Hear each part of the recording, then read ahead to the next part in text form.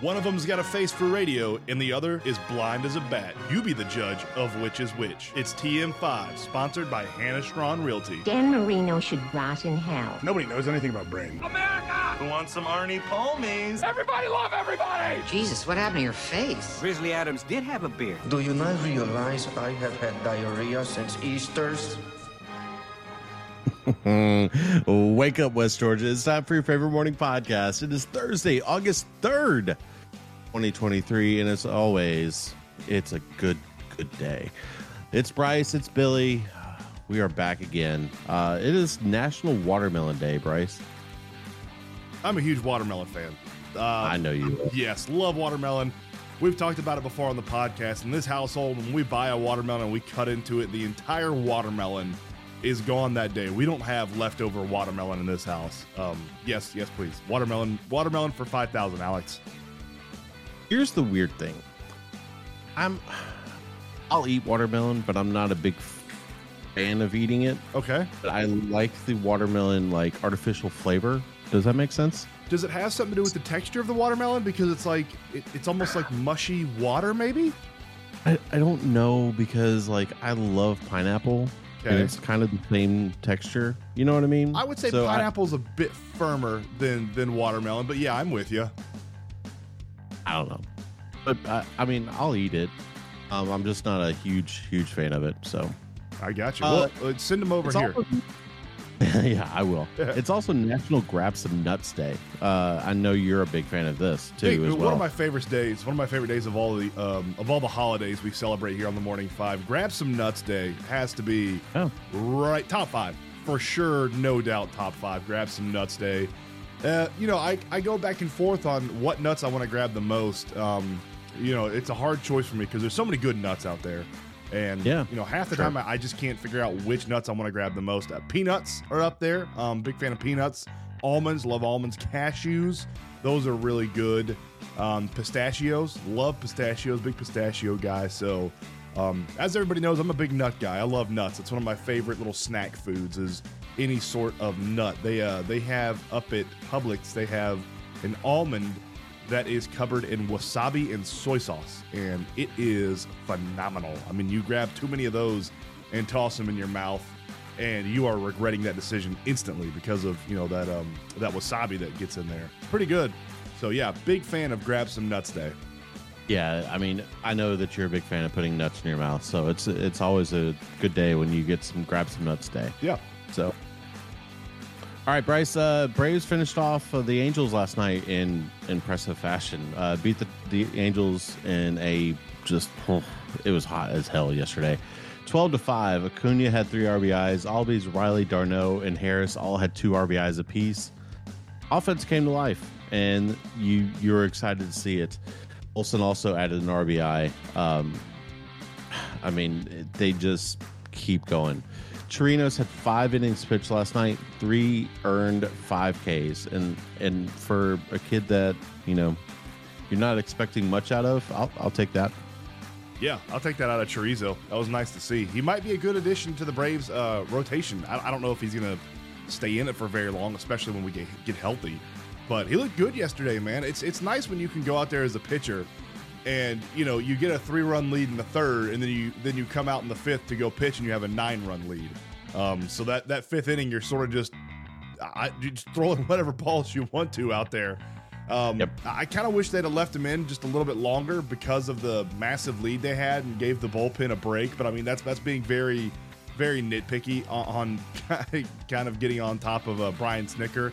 So, I just like to see when pitchers get a big lead. I like to see those starters go deeper into games, even if they don't have the best command or they don't have all their stuff on the mound up there. Like, I mean, if you got a 7-run lead, give your bullpen a break and let that starter try to go deeper. But it might have been one of those situations where maybe he didn't have anything. Maybe he told Snitker he didn't have anything, and so that's what they pulled him. But yeah, 12-5 win against the Angels. Nice way to sort of get back on track after a sweep with the Brewers.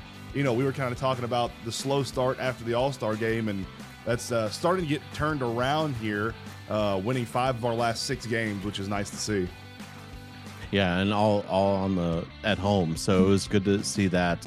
Braves go back out onto the road this weekend, start a 3-game set in Wrigley. Here's the good news. Starting pitcher for Friday night, or starting pitcher for Friday afternoon, excuse me. All of games are 2:20 this weekend. Max Fried. Oh, welcome back, Max. Oh, there we go. We didn't have to do a trade at the trade deadline to get better. We just had to get healthy. Yeah. So getting Fried back was awesome. Have you heard? I haven't seen or heard anything. Kyle Wright. Do we have an ETA on when we think he might be back? They said it this past week during the trade deadline week that they think that Kyle Wright will be back this season. Really? So probably closer to September. But I mean, I'll take it. Wow. If we can get Kyle Wright healthy, that's dangerous. That's phenomenal. Yeah. So Braves have an off day today. Begin a 3-game set with the Cubbies on Friday, and we'll talk a little bit more about that tomorrow. Bryce, you're going to finish up your SEC preview today. Absolutely. Let's hit it up. We got some of the top dogs in today's SEC preview, no pun intended. But we're going to start with sort of the bottom feeders here first. Kentucky. I don't know what Kentucky is. They're almost an enigma. A sluggish offense prevented Kentucky last year from climbing the ladder in the SEC East. Coach Mark Stoops wasted no time in making changes, though, bringing in Liam Cohen from the NFL to call plays and hitting the transfer portal hard for help. The quarterback Devin Leary arrived from NC State to replace Will Levis as the team's #1 signal caller, while inheriting one of the SEC's top receiving corps for Kentucky. To replace star running back Chris Rodriguez Jr., Kentucky added Vanderbilt transfer Ray Davis. His production this year will depend heavily on how successful the staff has been at rebuilding arguably the country's worst offensive line. It was terrible last year. That's why Will Levis didn't play an entire year, because he got hit every other drop back. Defensive tackle Deion Walker, a 2022 freshman All-American, might be the best NFL draft prospect on the entire roster. Inside linebackers Traven Wallace and De'Aaron Jackson have big shoes to fill after the departure of DeAndre Square and Jarquez Jones, but they gained plenty of experience last season in mop-up duties, and when Jones got hurt for a period of time as well last year. Safeties Jordan Lovett and Zion Childress are outside linebackers, and J.J. Weaver. They both look to poise for the type of breakout season that could see them in the all-SEC discussion at linebacker for the Kentucky Wildcats. I don't have much faith in Kentucky. I know last year I picked them to do really good, mainly because of Will Levis. This year, bringing in a kid that played a bit up at NC State, but something that I'm not sold on at quarterback yet. I got Kentucky sitting at 7-5, kind of just a meh season. It's going to be a little bit more of a rougher time for Kentucky this year. I agree with you. Let's head down to Gainesville, over to Florida. Florida expects success at a high level, but patience is needed as second-year coach Billy Napier begins year 2 of his rebuilding effort in Gainesville after a disappointing 6-7 record last year. The Gators must replace quarterback Anthony Richardson and standout lineman Osiris Torrance, who Wisconsin transfer quarterback Graham Mertz is down there behind a solid offensive line and ground game, and that kind of holds the key to the 2023 season for the Florida Gators, is that run game. Graham Mertz is not a guy, in my opinion, that's going to go out there and win you a bunch of games, but he is a solid game management quarterback, so if they can have nice parity in between the run and pass, I think they'll do all right this year. The Gators' defense, though, declined last year, reaching new lows in 2022. University of Florida allowed opponents to convert on an SEC worst 49.1% of third downs and yielded at least 30 points and 6 losses. Teams were almost 50% on third down last year against the Gators. Many blamed coordinator Patrick Toney's youth, but when Toney, 32, left the NFL, Napier hired 29-year-old Austin Armstrong. So a lot of people said Toney was too young. He was 32. So what did Napier do? He hired a younger guy at 29 to take over after Patrick Toney left. I see Kentucky and Florida at about the same depth and talent. I think they're both going to go 7-5. I give Florida 7-5 as well. Oh, I know Florida Gator fans are going to be angry about that. But, there's a lot of hype down there in Gainesville, and I've seen people picking them for the SEC East. I just don't see it. And maybe that's something that's going to pop out first couple of weeks of the season and show how dominant and good Florida Gators are going to be this year. But right now on paper, man, I just don't see it from the Gators. Before we even get to that point in this preview, those people who are picking other teams are just standing out for clickbait. Oh, honestly. For sure. And Bryce will talk about this, but the person the team that's won the SEC East the past 2+ seasons is not going to lose it this year. No. Especially with this schedule that they have. No. There's only, in my opinion, there's only 3 teams right now that are vying for an SEC championship. That's it. One of them we talked about yesterday in LSU. And the other 2 we're about to talk about right now. After I burp. Oh. Man, that was bad. I was weak. Yeah. No, I muted my mic. Sparkling water in the morning was not a good idea. Let's head over to Alabama. Let's head over to Alabama. Alabama enters the 2023 college football season in different territory. The Crimson Tide were topped by LSU in the SEC West standings last year and opened 2023 with more question marks than previous years. Both sides of the ball have a new play caller, and standouts Bryce Young and Will Anderson must be replaced. However, talent is not in short supply in Tuscaloosa. Alabama's formerly run-heavy philosophy shifted in the mid-2010s. Beginning in 2018, the Tide's attack blossomed into one of the college football's most explosive passing games, but Alabama's offense has slowed down slightly last season, finishing 11th in yards per game.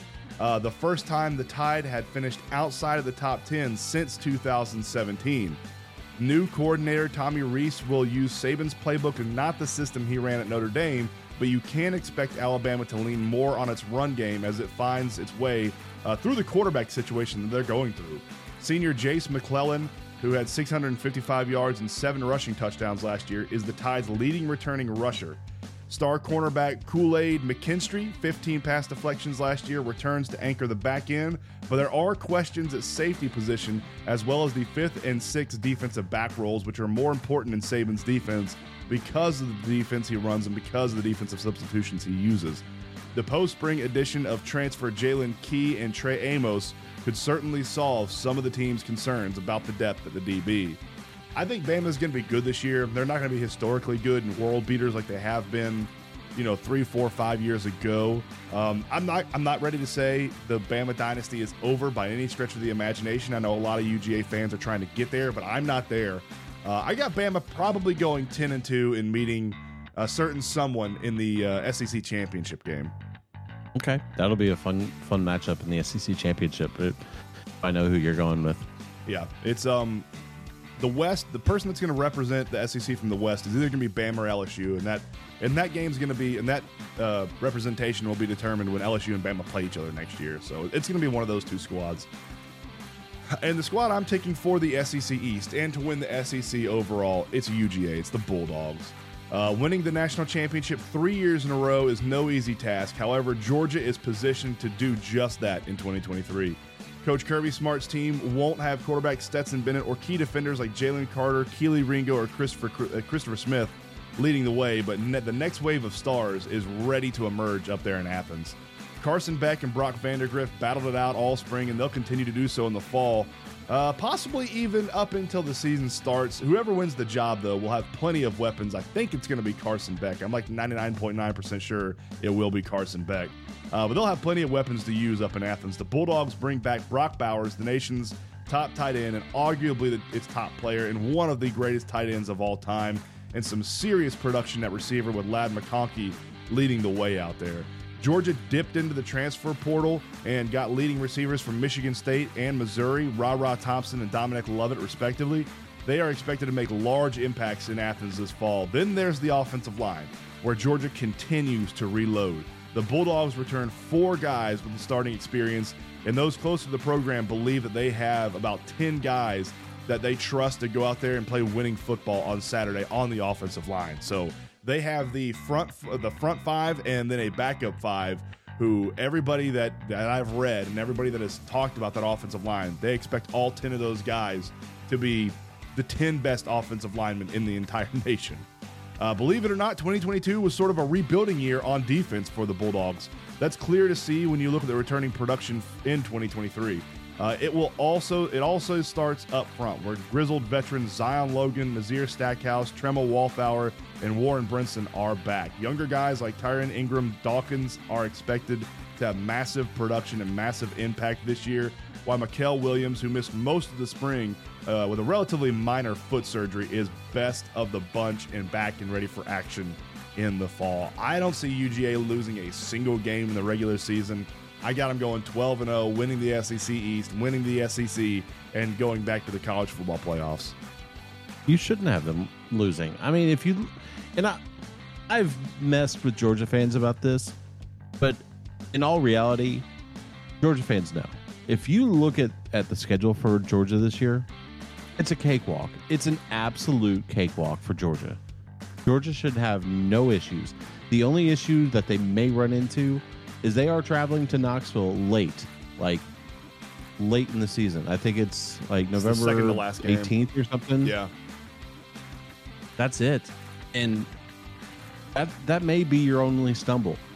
You know what I mean? So you also got Auburn on the road, but that is the very first. That's very easy. Oh, it's a rivalry game. I mean, Auburn's not good. But it's not. It's a rivalry game just as much as Ohio State Michigan was 10 years ago. Yeah, everything changes. And trust me, well aware. Yeah, I mean, Georgia's schedule is easy, but I'm not going to give them a hard time for that because it's not their fault that it's this easy. They had two opponents and they were supposed to play in the I'm not saying it's their fault. I'm just saying it's going to be a cakewalk for them. Should be. I don't know. Georgia Tech will do some good this year. Yeah. How about we move on then? That was the SEC preview with Bryce. We finish up we continue our all NFL team today with the NFL all defense. How about we go position group by position group, Bryce? Let's do it. I'll give mine, you do yours, and then we'll go back and forth. All right. All right. So let's start with defensive line. And granted, Bryce chose his, and then I chose mine, and they're completely different. So we didn't do it like we did with baseball and hockey, where we were like, okay, this is going to be, we could have the same players. We're just going to do something different. -1. I did choose one of yours.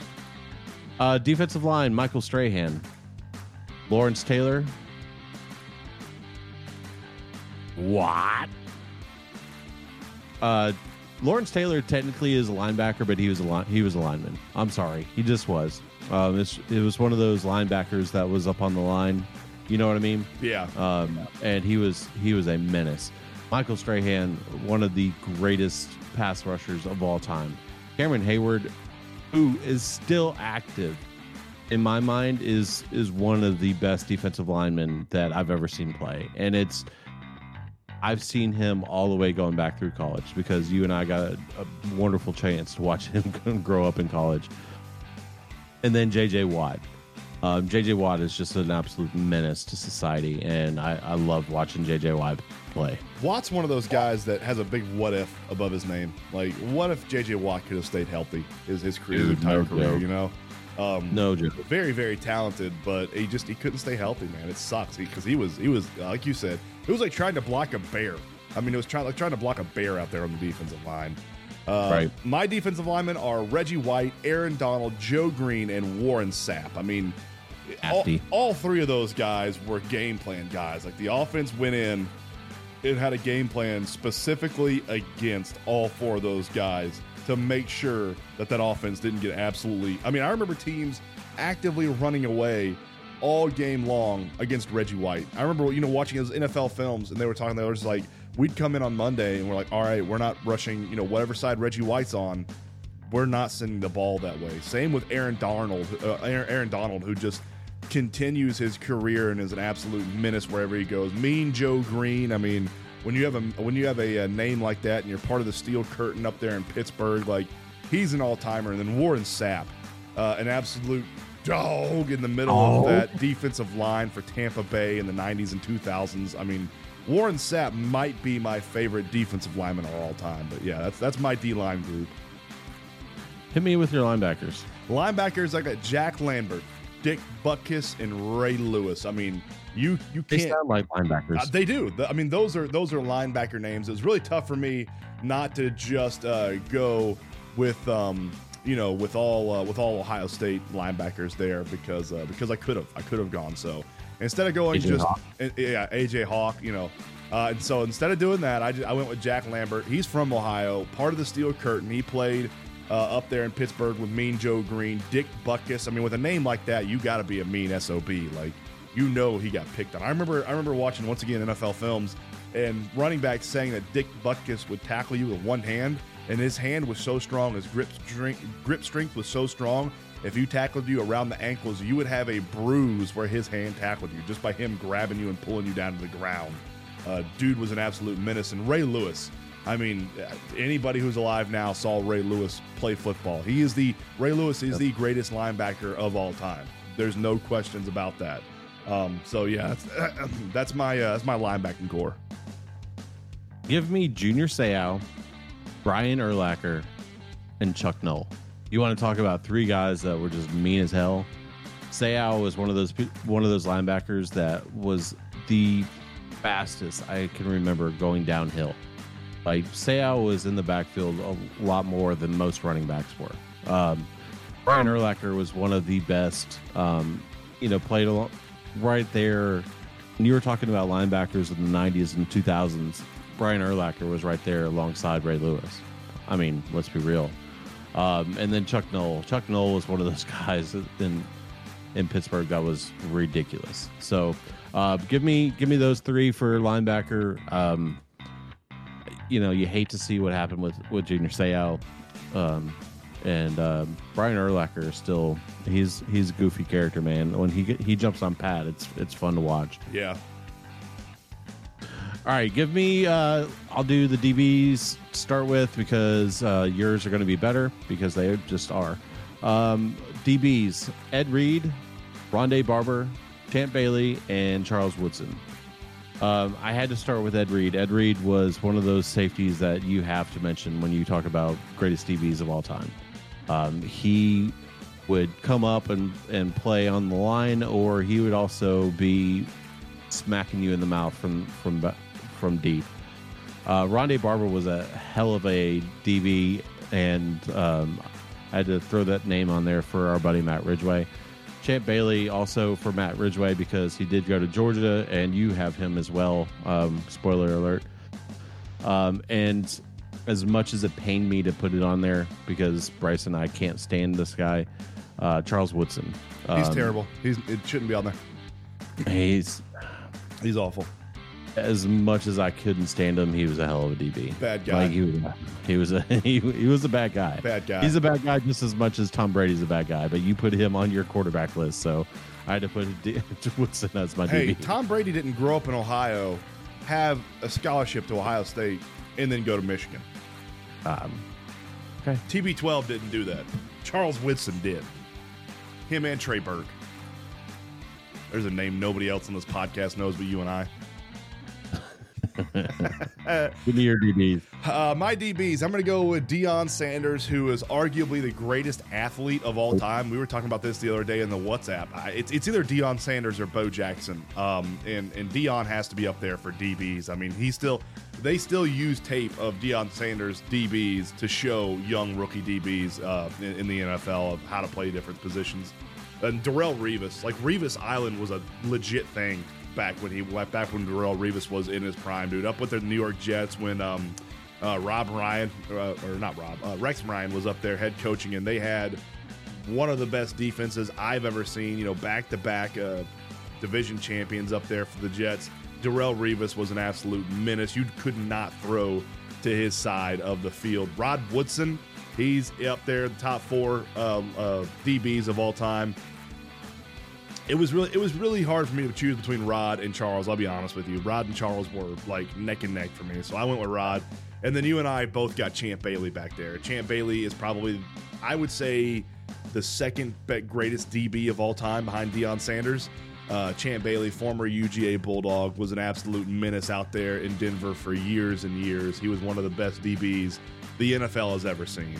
I left Jalen Ramsey off the list, although I think he could pop up inside the top 4 before his career's said and done. And then I'll give you a name to look out for, a name 10 years down the road that I think will be in the top 4 greatest DBs, top 5 greatest DBs of all time. I think Sauce Gardner is going to be up there, man, because that dude is a monster.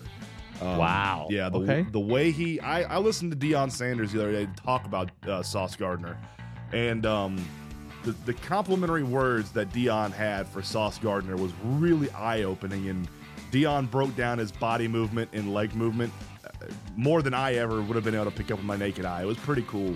So, yeah, look out for Sauce Gardner like 10 years down the road being a top 5 DB of all time, if he can stay healthy. That's always the big caveat. Yep.